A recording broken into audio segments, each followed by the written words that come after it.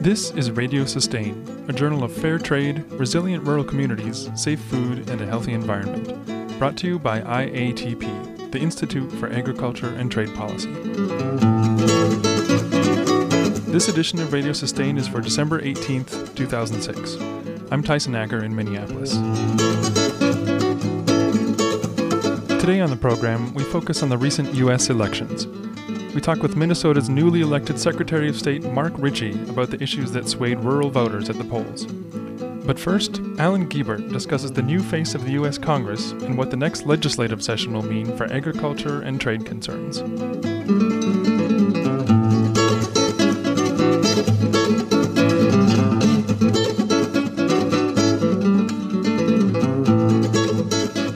The 2006 elections changed the face of Congress. The Democrats now control both the Senate and the House of Representatives. A new U.S. Farm Bill will be written in 2007, and Congress must face some key votes with regards to trade. How will the new Democratic-led Congress change the U.S. Farm Bill and trade policy? To find out more, we sat down with Alan Giebert, an award-winning agriculture journalist and follower of rural politics for several decades. You know, in 2004, the hint was that rural voters could sway that election, and indeed, they probably did in Ohio. And in 2006, there's no question they swayed the election, not only in Ohio, but in Minnesota, in Kansas, in California, everywhere. And what we learned about the rural vote in this election was they were tired of the politics being played from the center to the right. And instead, they went with more Democratic candidates who were play politics from the left to the center.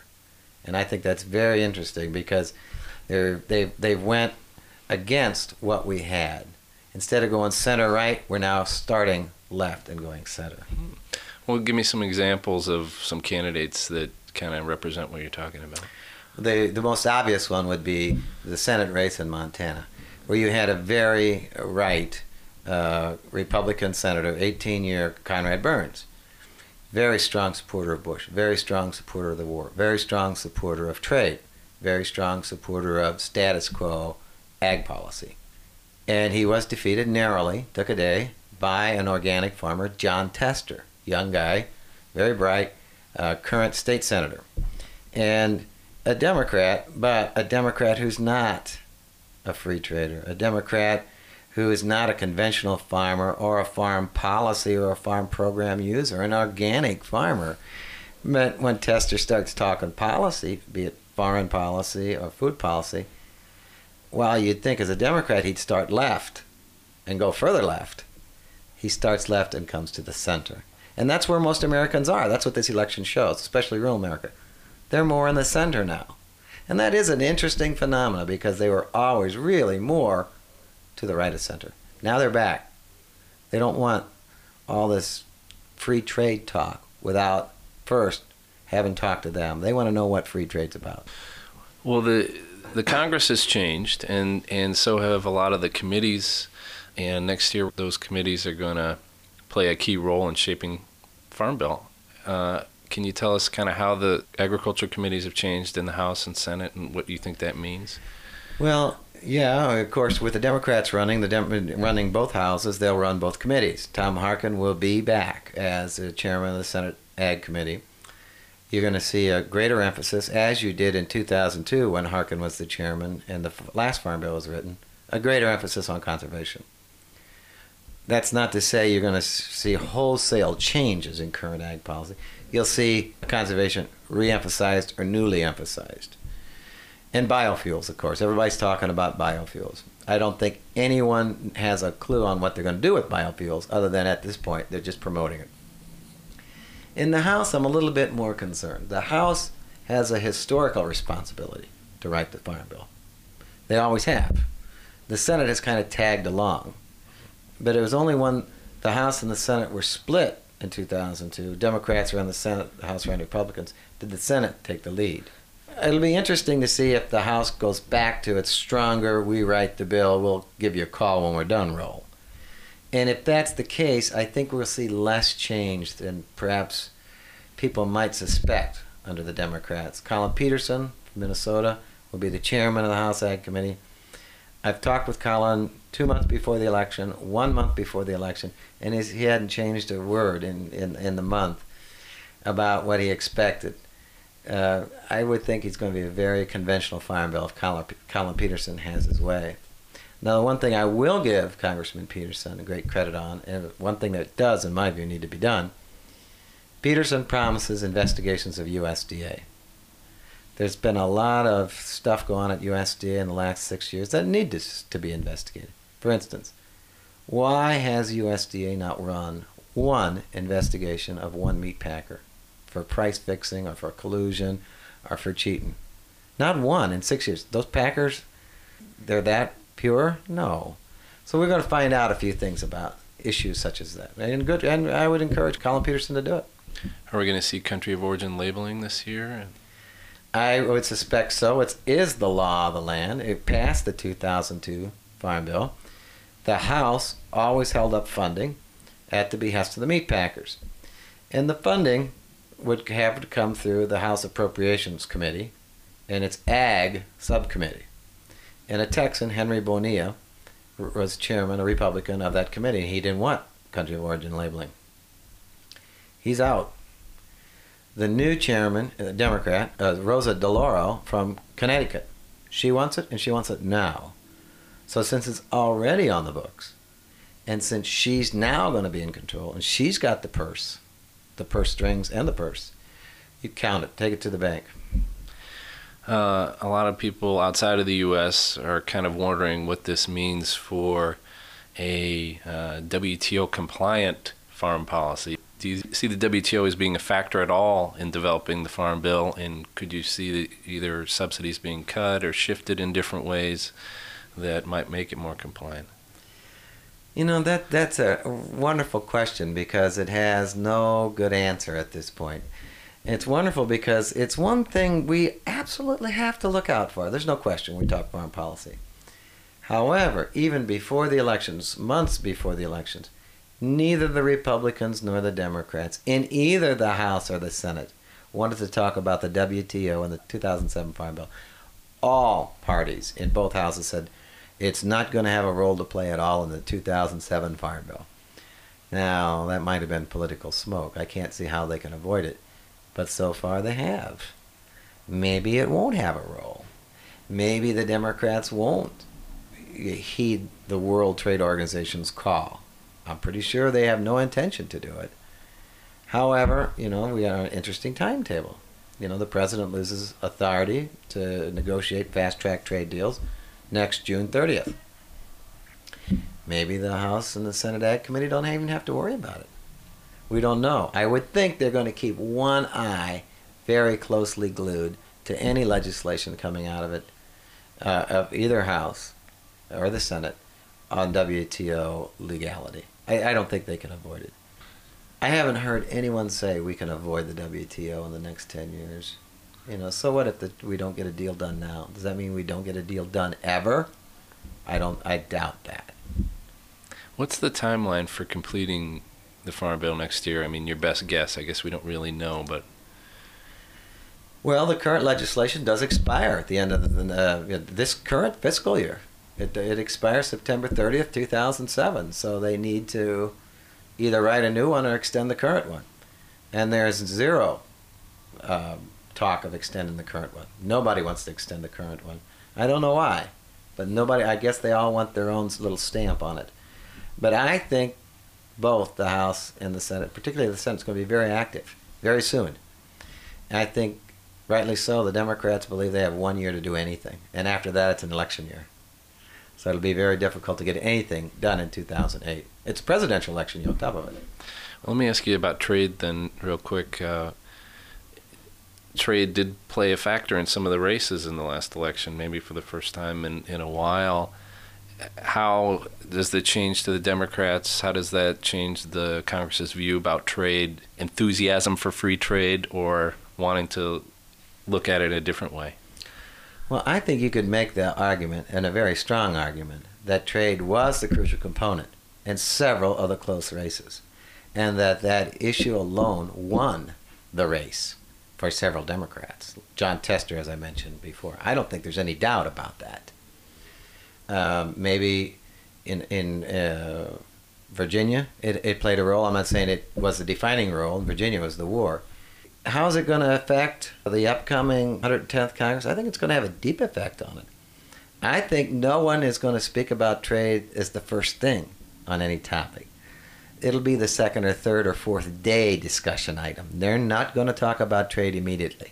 They can't, because it's a very touchy and tough issue. And I would suspect that the bulk of them, while they're always going to talk about trade quietly, trade's not going to drive the agenda. Not like it has in the past. It's not going to drive every issue. But having said that, I would note that as we're talking today, the president is out of the country on a trade mission. I guess that's as good a place to do, or good a thing to do after you get, like he said, thumped 2 weeks ago. I mean, you don't stick around. But I think trade is a forlorn hope in the upcoming session of Congress. I don't think anybody's going to talk about it very loudly or longly. This is Ben Lilliston for Radio Sustain.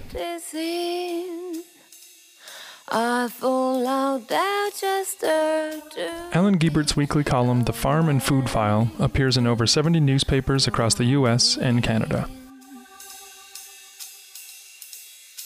Still can't regret my big sin, though I acted a fool, my double become a real has been.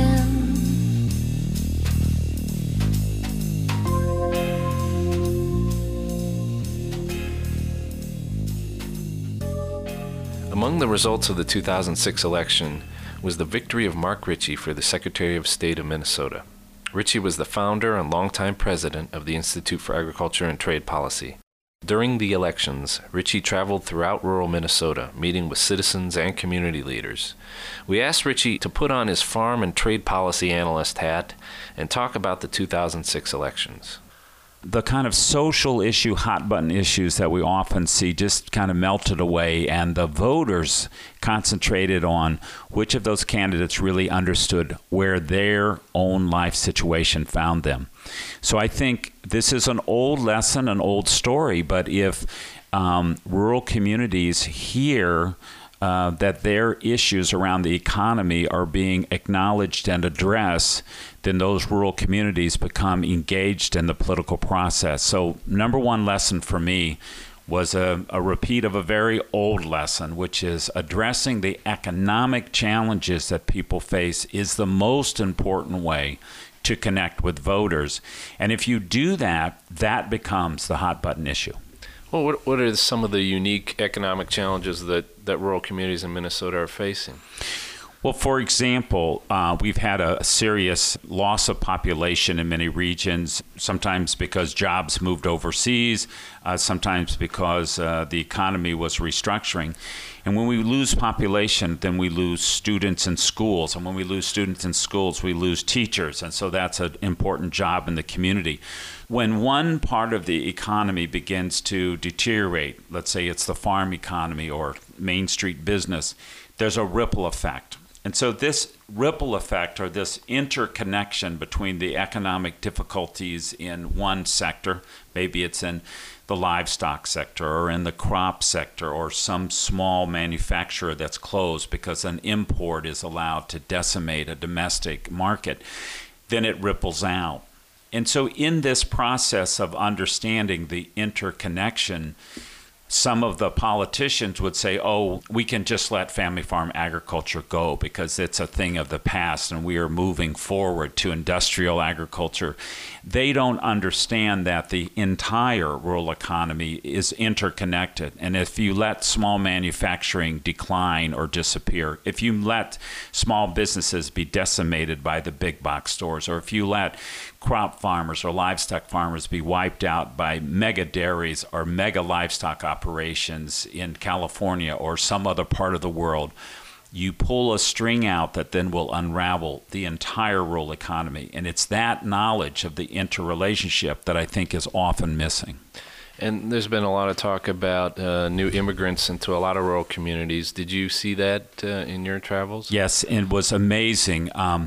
I was meeting with the 29-year-old editor of the newspaper in a small town in very far north in Minnesota. And he pointed out to me something that I had noticed but had not understood, which was at the main street of his small town, there were now 6 stores operated by new immigrants from Mexico, food store, florist, clothing store. And not only had that revitalized downtown so it didn't look dead and boarded up, which is the way it had looked before, but they also bought advertising in his newspaper. So they made it possible for him to have a thriving newspaper business. They made it possible for their downtown to look and be lively and attract customers who then would eat in the cafe or perhaps shop at some of the other stores. And he understood the importance of them becoming part of their community because he spoke about how many more children were in the local school, which then allowed them to add new teachers. Well, Congress is going to have a new makeup, and the Minnesota legislature is going to have a new makeup coming up in 2007. How do you think, from the view of rural issues, things are going to change? What's possible now that maybe wasn't possible then?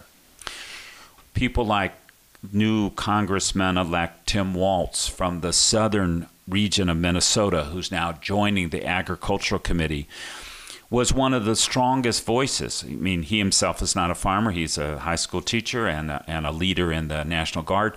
But he heard from and understood the plight of small towns and rural communities and family farmers, spoke to this in the campaigning, was critical to him getting elected, and understands that and asks for and has received appointment to the Agriculture Committee. He will join Minnesota veteran Congressman Collin Peterson, who will now chair that committee. You're going to see a vitality and energy that brings a rural and farm economic perspective, not just from the point of view of a single farmer who represents a district of Iowa or something to that effect. You're going to have people who see the interconnection between a thriving small town and agricultural economy and the vitality of our moderate-sized cities and our manufacturing. This will be an important change. A lot of people around the world are looking at the U.S. election and trying to draw conclusions or trying to understand exactly what's going on in U.S. politics. What kind of messages should they be getting from this last election? Well, it's very interesting to read the Financial Times, The Economist, the kind of global English language press, because they've attempted to spin this election as one where moderate and conservative Democrats were successful in replacing sort of moderate Republicans. This is absolutely the opposite of what has occurred in the United States. Very progressive people ran for office and defeated some very conservative, particularly Republicans, throughout the country in every region. So this change wasn't just sort of an earthquake. This is a change that has been building for a long time. My privilege of running for office myself over the last 2 years gave me the opportunity to meet many of the new people. It's not just that I support them because they're progressive and they care about family farmers and rural communities. My impression is that they are people of the highest quality in terms of their ethical behavior, their understanding of the real world and of life, and of being authentic leaders. And in that way, many of them are what I would call best of generation. We have now turned the corner from sending ideological and greed-driven people who hated government into government. We are now electing and choosing as our leaders the brightest, the best, people who fought in the wars in Iraq and Afghanistan, people who've struggled to survive economically and raise their kids under these circumstances, people who've watched their parents go through later life without adequate medical coverage, or watch their pensions disappear because of greed and corruption and criminal corporations like Enron. People who are the smartest, the most courageous, willing to work, and people who bring life experiences which will make them able to make America again a good neighbor.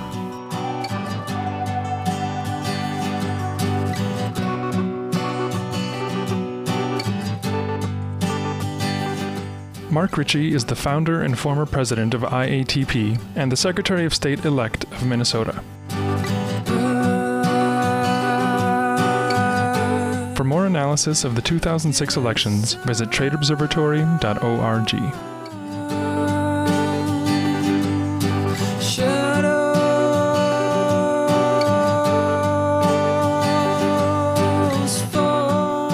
Radio Sustain is a project of IATP, the Institute for Agriculture and Trade Policy. Find us on the web at iatp.org. Radio Sustain is produced by Ben Lilliston. Our editor is Matthew Foster. The music on the program was Tall Fiddler by Deo, Ophelia's Song by Pan, and Someone Turning by Arctic. I'm Tyson Acker. Thanks for listening.